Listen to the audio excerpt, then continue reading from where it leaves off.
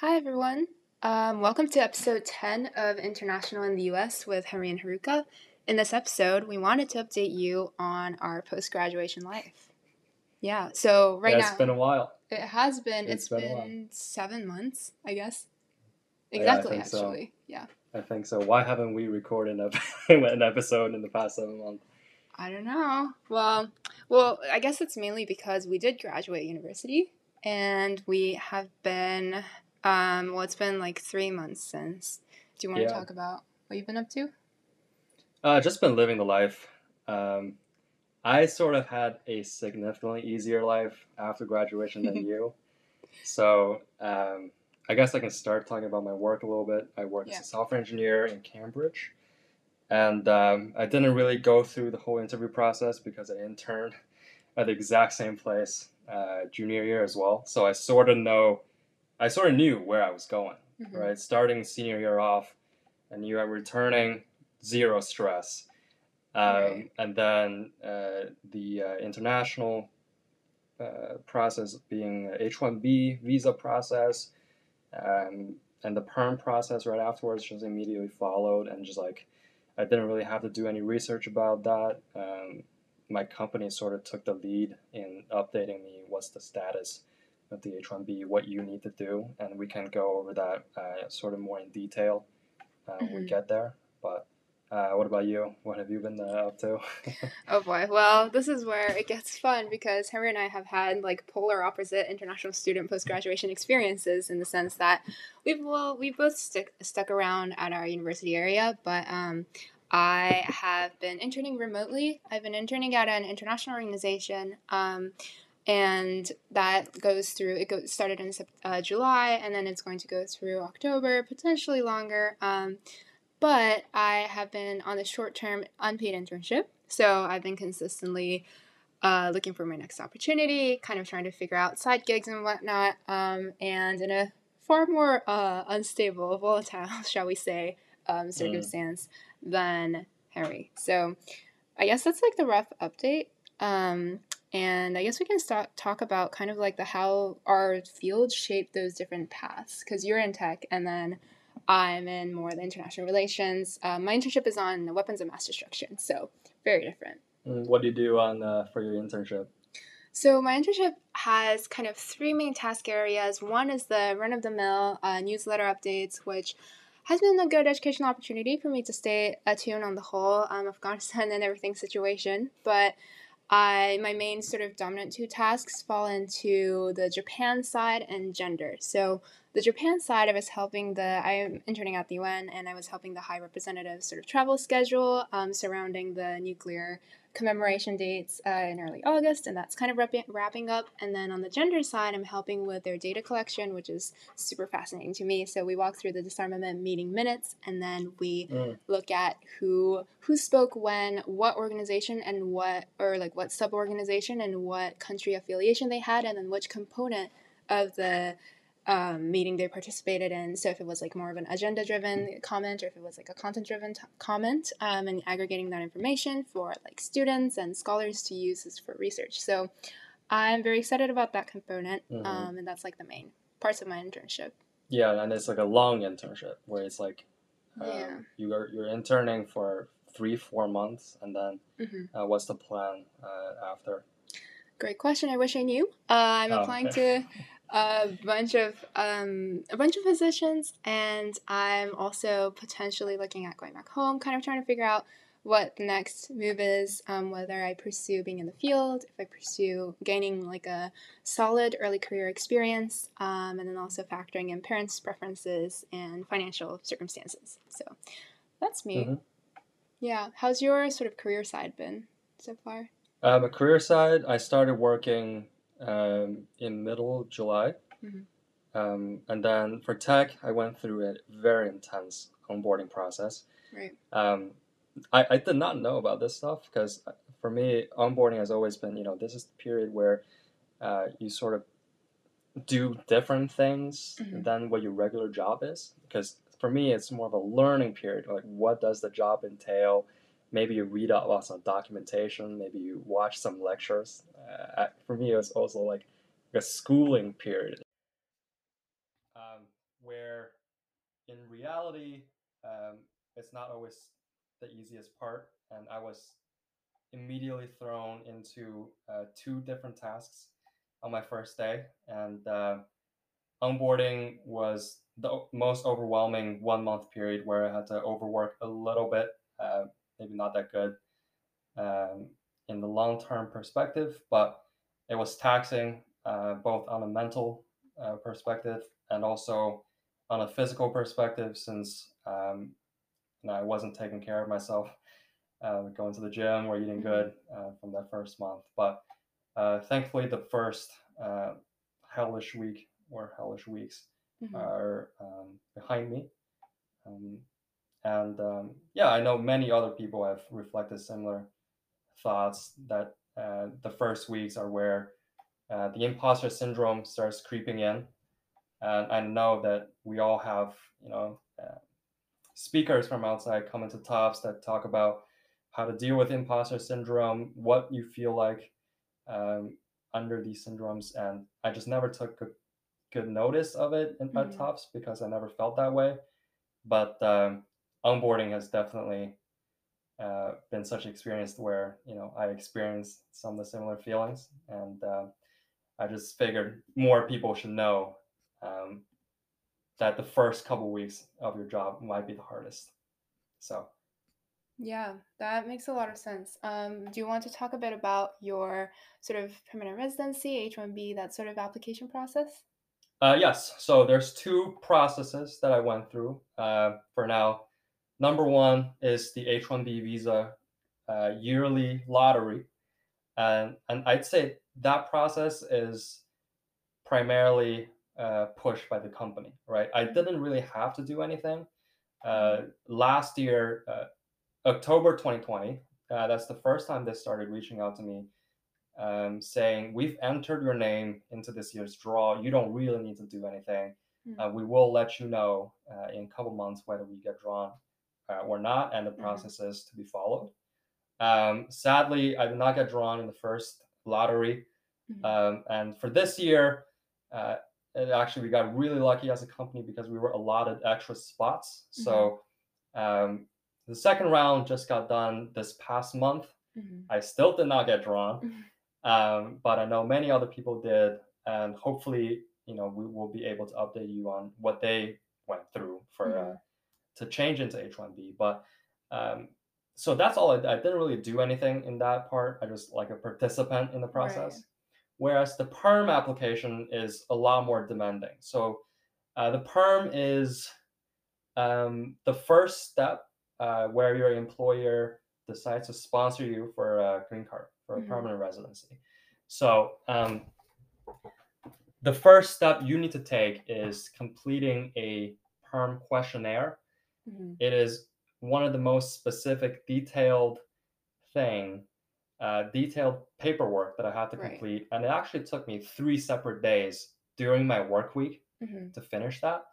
It basically documents what are the core minimum skills required to complete your job, your current job, and where did you gain those skills. And then what they do is they take your questionnaire and they perform a market test, a labor market test. And I don't know if I can read this specifically word to word, but in order to file the perm to be for a visa-dependent employee, they require that the employer test the local labor market for qualified, willing, and available U.S. workers who could perform the job. Basically, to see how many U.S. people can perform your job as an international. And this process involves a couple steps. Firstly, it's advertising your position in multiple media sources, followed by a quiet period to allow U.S. workers to apply and be screened, maybe interviewed to see if they meet those minimum requirements. If a minimally required candidate is found in the U.S. for your position through this labor market test, or a decent number of candidates, we will not be able to proceed basically with your perm application. What this means for us as Mm-hmm. undergraduate is rarely do you Mm-hmm. get to start off in this process That makes sense. um, as a new grad hire, right? Mm-hmm. So that is exactly what happened with me.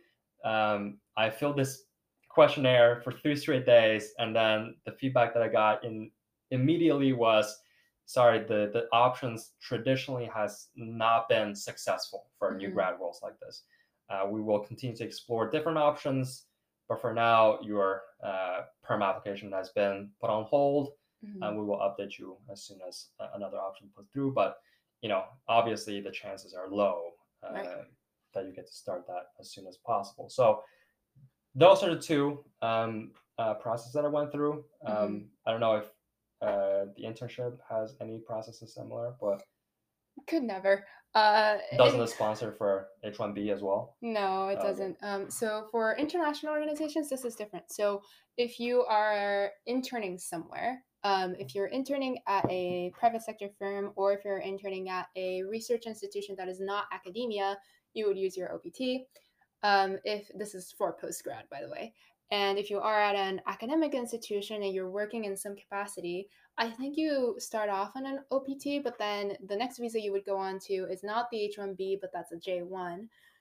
If you're at an international institution, then you can use your OPT given specific circumstances, or you would switch to a G4. And I believe it's a G4. I'm not using it, so I don't know exactly, but that's the visa that's specific to organizations like the UN, oh my gosh, what was it? Oh, yeah, World Bank, similar institutions that you can think of. And the G4 visa is, I believe, granted more readily than the H1B, but is very specific to these organizations. So you wouldn't commonly come across them otherwise. And Mm. generally, these organizations don't tend to do the permanent resident or even H1B. They tend to not initiate these as much. I think that a lot of the visa processes is applicant driven, employee driven, because these organizations tend to have less financial resources, legal and temporal, I guess, otherwise.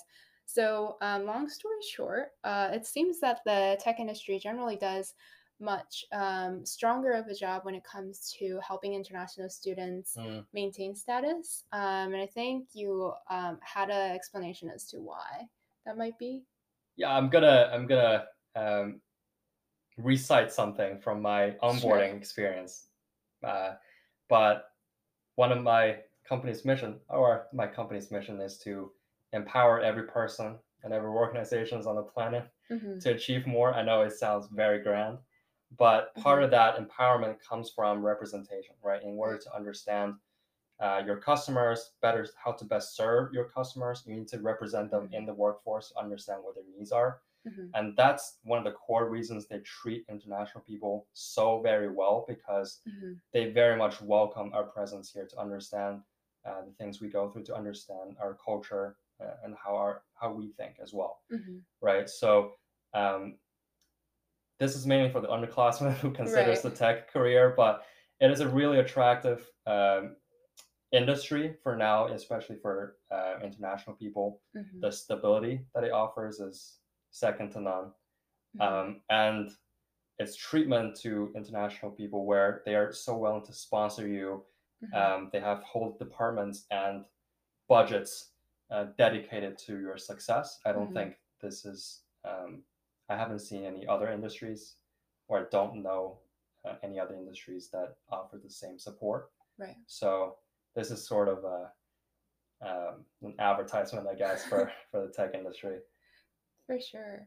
And on that note, so the international relations, which is a very broad realm, obviously depends on which subset, but generally, if you're proceeding with the conventional international relations types of jobs, which would be either going into like think tank research, academia, research assistant type jobs, or international organizations, you don't really have these perks aside from pursuing careers that you want. However, the small perk is that I believe if you're a nonprofit, the H1B is not a lottery, but just a straight up application. I Mm, think there's some nuanced differences there. So, strictly speaking, visa wise, there's some advantages in the field, but you won't, you probably shouldn't expect a strong legal team behind your back at all times. So that's like a major difference to keep in mind that I wish I would have liked to know earlier in my university Hmm. career, probably.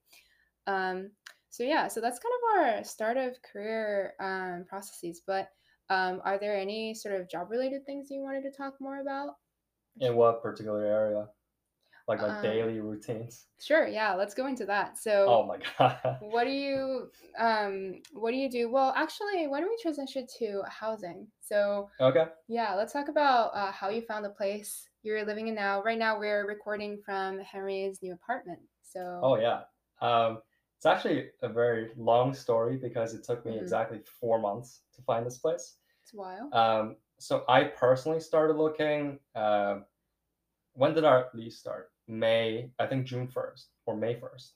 May Uh, 1st. So I okay. started looking uh, in January, Hmm. where most of the space isn't even open because I was just overthinking it. Right. Right. So I spent 2 months just completely unproductive. There were no listings available online. Hmm. Um, so when I found my housemates, when I secured my housemates, we sort of um, launched another push, right? And by Hmm. that point, I was pretty desperate. So we started visiting a couple places that we saw the listing were good online. Hmm. And I was always the first one to be saying, "Oh yeah, I'm ready to sign in this place. I am, I can envision myself living in this place." Hmm. And my housemates were always saying, "You know what? We should wait a little, Hmm. right? Because we don't really know this area well. We don't Hmm. really know the housing market here. We don't know the renting. Uh, how much we pay for this? We just have no idea." Right. And so I think they helped me so much in Hmm. staying patient, and eventually that's exactly how we got this house that we Hmm. live in right now, because by that point it was the fourth month. We were all pretty desperate for a house Hmm. by then, and we implemented the strategy of just visiting every single listing available, Hmm. right? So one of those listings looks so terrible Hmm. that we're pretty sure no one else were about to Hmm. visit it, Right. right? They had this one picture. They only have three pictures. Hmm. The decorations were extremely out of date. Hmm. The living room is just pretty much a blank canvas, Right. and they had one of the pictures for the balcony where it's only half the balcony to be visible, Hmm. and they have a weird wooden table. On the top of the table, Hmm. they have a Windows computer from the 1990s. So I'm Wow. pretty sure this is in all area undesirable. We Right. visited anyways, and it turned out it's just the landlord is really bad with technology, right? The That first time we happens. walked in there, um, the place was just massive, Hmm. and it blows every single house that we visited away. Hmm. So at that point, we all had this feeling. We looked at each other. We said, "This is the house. We have to get this today or tomorrow." Right. So I guess the one tip I would Hmm. give is you really need to establish your expectations, or you have to be informed on in the housing market. You have to Hmm. know how much to pay for a certain space is worth it, Hmm. right? And you have to know, like, only after you know that you can pick out a place, and that feeling of this is the one strikes you, Hmm. right? So when that happens, everything else just comes naturally. So That makes sense. Do you want to talk about how you found your housemates? that was the easy part actually, Hmm. because one of my best friends from Tufts, we were always planning on living together. We Right. sort of planned our careers Hmm. together. We got the offer for full-time jobs on the same day, and Wow. they're both in Cambridge. Right.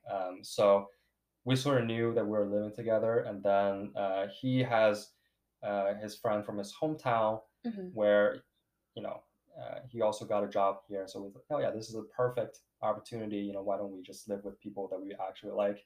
Right. um, this is not a shade to anyone if you're listening, but that is what actually a very important part in choosing where to stay. I know you have similar experiences, that you just really have to focus on the people who you really like, who you like spending time with.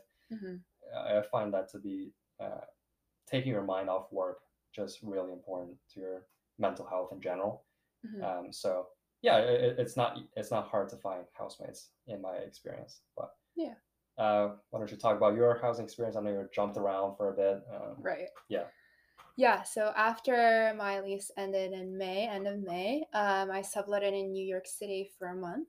And then after that, I've been in a sublet near Tufts, so in the suburbs of Boston for the past 2 months. And then right now, this is mid-August, and then I'm figuring out my September housing situation for the month.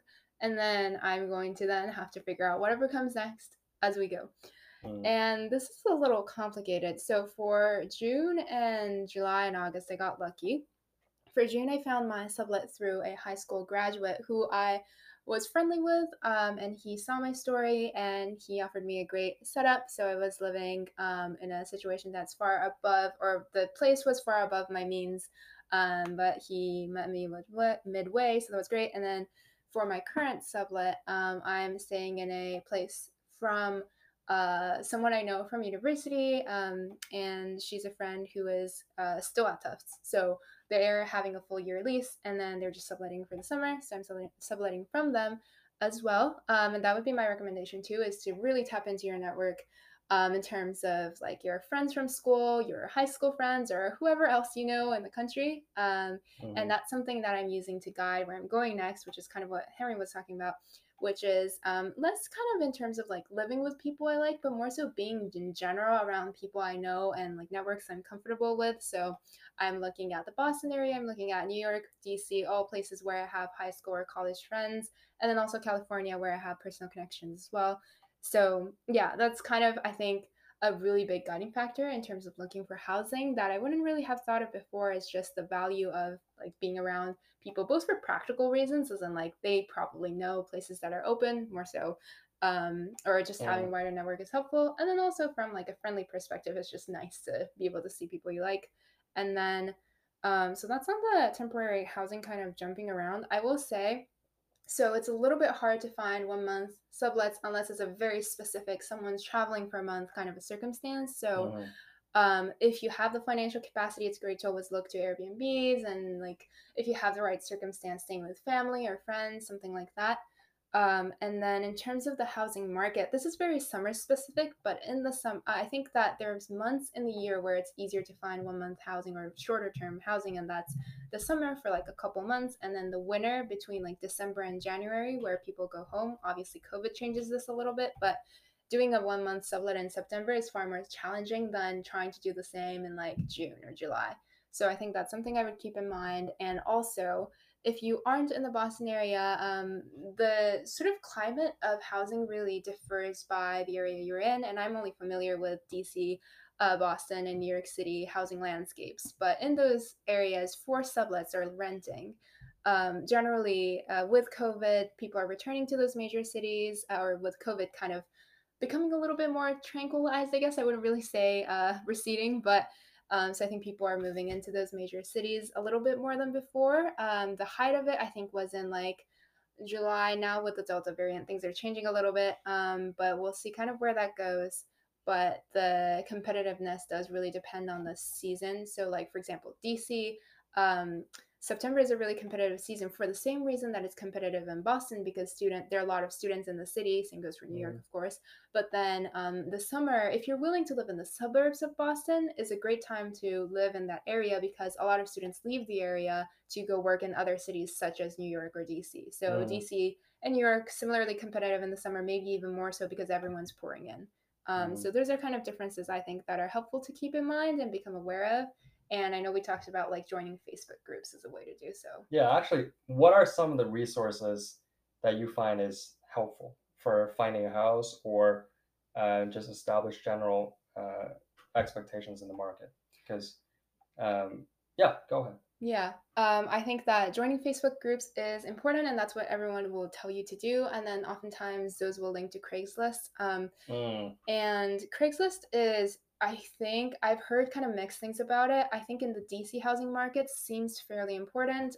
Boston, not quite as much. Like people will list there, but I've they'll had also great list. experiences with Craigslist. That Okay. was one of the things I was about to suggest. Oh, yeah.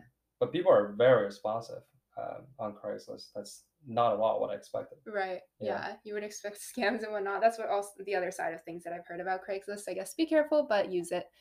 And then otherwise, I think talking to people has been a very strong way I've found places. And also because I'm financially restricted, I think that going through people you already know, and also because I'm concerned about safety and whatnot, that helps sort of Mhm. establish that the people you're subletting from or renting from are legit and reliable. So I think that's always helpful to kind of keep in mind. Mhm. Yeah. Just two other resources I'd say. Facebook Marketplace lists some amazing I rental think so. properties. And then Zillow. Mm, Most people don't really right. care about Zillow because I think it's mostly for selling, for buying a house or Right. you know, mortgages and stuff. But Hmm. it does really have a lot of great rental properties as well, and I know many people don't know about that. So um, highly recommend. Yeah, along those lines, if you're in New York, Street Easy, I know a lot of people look at that. So that's also another, I think, similar to Zillow, I would guess, platform that Mm, people go on to rent and I think maybe buy. They list a lot of like, oh, Street Easy specific to New York. So I don't know if there's a Boston equivalent. Do you know? I have no idea. Let us know if you find out. Um, okay, so we've talked a little bit about where to live and things like that. Oh, okay. Another, I feel like there are a lot of life admin related things. I know that's a trendy word nowadays, but things having to do with maintaining your life that is Mm, not fun. Speaking of other things, recently I've had to kind of figure out my insurance. So, if you were a student at a US higher education institution, as in like college or high school, generally you're enrolled in insurance through your school, or that's what they encourage you to do anyway if you don't have family in the US. And those insurances tend to, at least in my case, it ran or runs out soon. The summer after the end of your university career, because it usually is a full year plan. It starts in September, ends in August, something like that. And so in my case, I'm looking for insurance on my own. And in that, it's a little complicated. But do you want to talk a little bit about your like work benefits, insurance included, retirement plans, things like that, kind of how you're set up in mm. general? Yeah, I guess I can. So we do have a onboarding guide to new hires Mm-hmm. that says what are the benefits available, and usually what people do with those benefits, and that just means enrolling them all. Right. But there are specific factors you should take in consideration as an international worker, Mm-hmm. mainly how much to put into your 401k, Mm. because that is a US centered retirement account, Right. right? And if you ever think about leaving the US or um, moving back to your home country to work or moving out to Mm-hmm. other parts of the world, I think you should start thinking about whether you want to withdraw that money, which might incur a 10% early withdrawal penalty as well as income tax, Mm-hmm. or you want to leave it in long term, which is, I think, what most people do. Right. So I don't think I found a lot of documentation on how to make decisions on retirement accounts such as that Mm-hmm. for international student. I think that is a topic that deserve a second episode Yeah, because I don't know if we know enough for about sure. that for now. But those are the general things. And one thing I found extremely helpful is my company has this investment club. Mm-hmm. The investment club has tens of thousands of members, Mm-hmm. and we share this OneNote book. Mm-hmm. What? Wait, it's just called OneNote. It's called the OneNote, Mm-hmm. filled with information about retirement, how to Mm-hmm. prepare for retirement. Most people underestimate the amount of money you need to put in Right. your retirement account. I Yeah. think it's by they have the table by Mm-hmm. what age you should have Yeah. how much money in your 401k or IRAs or whatever. Mm-hmm. So as well as some company specific benefits Mm-hmm. and investment concepts in general. Mm-hmm. So that have found to be supremely helpful. And um, Haruka might tell you about this skills exchange thing that we started doing, Sure. mostly as a side to, work-life balance, because for me, I just want to continue learning outside of work, because I don't want to get stagnant. It's easy to get stagnant in terms of technology with the software engineering industry, but something I want to do is continue learning about things I'm interested in, like French or Right. finance, for example. So I don't know if you want to go into that at all. Sure, yeah. All right, so the skills exchange that we're doing is, as Henry said, kind of for fun. Basically, I help Henry learn French. He does the same with finance. And as I don't know, I'm as clueless as you can get about personal finance, so it's been really useful for me, and it's a good way to sort of keep us up to date, work on something. In Harry's cases, he said that's not like technical, I guess, and in my case, that's not in my like usual areas of interest that I'll like naturally gravitate to. So it's been a good experience. But yeah, so I just wanted to, as you can tell by the sort of like, I guess, personal finance, that sort of thing that Henry's company is giving him. That's I think, big asset that I never knew was an important part of being an adult while I was going through my undergrad experience. And I love my current internship and the entire field of international relations and sort of the disarmament related universe, the gender inclusivity universe. But this is something that is particularly challenging to navigate if you don't have a full-time job that kind of kicks you off smoothly into being an adult independently. So yeah, I think that that's something that's really important to keep in mind if you're still in university or in high school or whatnot. Mm-hmm. Yeah. Make sure you look into the company benefits, into the Mm-hmm. roles you're applying, because I think it would make a lot of difference in your daily life after you graduate. Yeah, for So, sure. For sure. Yeah. you think it would be helpful if I list the benefits that you generally can expect? Yeah, I think that'll be good to know. Okay. So I guess in terms of priority, healthcare, very important, and Absolutely. I think the HSA account that comes with healthcare, that comes with your health provider, that you can put money in. Ideally, your company match a certain percentage of that money, and you can invest that money to grow with compound interest, so that when you retire or when you expect to face more health problems, you can use that amount. So that's the most important thing, I think. And then comes 401k. The different kinds of 401ks a company offer can include pre-tax 401k, Roth 401k, and some companies offer after-tax. This, I think, maybe we can go into another episode, but it's usually recommended you max out whatever portion that your company decides to match you with. So for us, it's the pre-tax and Roth part, and the company matching is 50% of everything you contribute up to the IRS limit. So the general advice is to front load, as soon as you start, front load contributions to those accounts, to those tax benefits accounts, as much as possible, as much as you can afford to live without. So that's the second part. I know for our company and a lot of other tech companies, we offer stock rewards. It's the employee stock. I don't remember the full name, but it's called ESPP, Stock Purchase Program. Okay. Where we offer company stock at a particular discount to market price. So what you usually can do is you can sell those stocks immediately after they get vested to you, and incur a extra income. The bad side is you have to pay taxes on. The good side is it is free.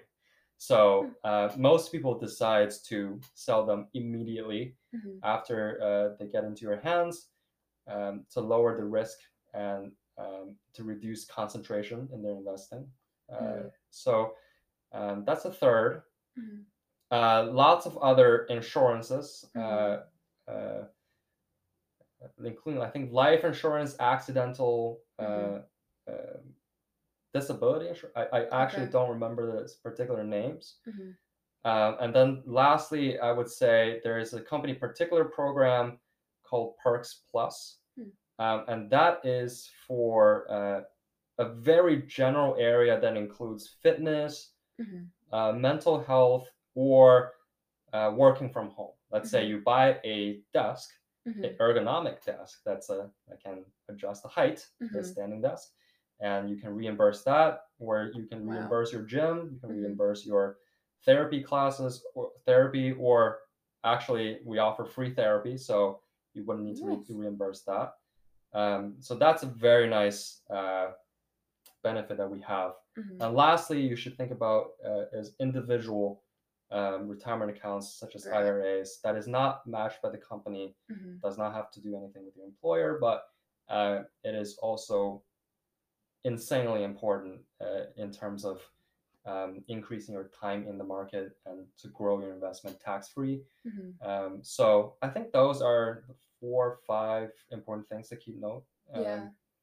when you look for benefits at a job. But Hmm. um, do you have anything to add to? Yeah. If all of this sounds like gibberish to you, that is pretty much where I am. And obviously, Harry's sharing more and I'm learning from that. But it's okay if you don't know what these are, especially if you are far from starting to work. It's always helpful to kind of start learning online somewhere or like talking to friends, talking to parents, anything like that. As a reminder, obviously, as you know, we aren't financial advisors or anything like that. So Good point. Good definitely catch.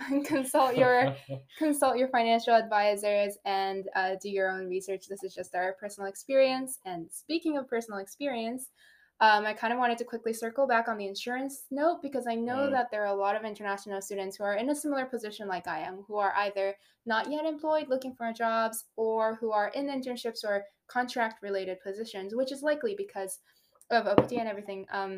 If you are in those situations and need to figure out your own insurance, it may seem daunting, but there are some resources you can look to online. Go to your university's OPT related or F1 student visa or international center web pages, and then they might have some postings or listings of insurances they recommend. My university, I know Tufts, received a lot of questions about mm, that, so they sent me over a link. And then also, if your university is subscribed to InterStride, Tufts is, so you can look at their website and they have a list of insurances you can look at as well. And those generally, if you want, you can find plans that are like $40 per month or something like that. And those plans cater towards international students. So I think you can have shorter term plans, so like 30 days, anything like that, or even shorter, I think. So definitely look into those resources if you can. And then also, if you live in the state of Massachusetts, this is very specific, but I'm kind of figuring this out right now. There is a thing called Mass Health Connector. States that are, I think Massachusetts and maybe other super progressive states like California, this might also be the case, but I'm not sure. Um, we have a policy, or Massachusetts has a policy where you need to be on health insurance, but in exchange, they sort of help you get connected to and give you tax credit for insurance if you aren't employed in the sort of full time capacity, if you aren't meeting a certain income level. So definitely look into the state based resources and see if you qualify so that you might be able to receive a form of benefit or at the very least access a reliable portal. So that's my insurance experience so far, and stay tuned for future updates on what I wind up with. But yeah, I think that's most of sort of the post graduation life update that I wanted to talk about. Anything else you wanted to add? um, no, that's good by me. Yeah. All right, sounds great. So this is our, I guess, post 7 months since our last episode check in. If there's anything else that you want us to talk about, definitely shoot that our way. Yeah, I guess until next time. Hopefully, until next time, you know, we should Yeah, do a better job about we keeping this should. up. But it's good that we're back now. Yeah, yeah. I guess till then. Until next time.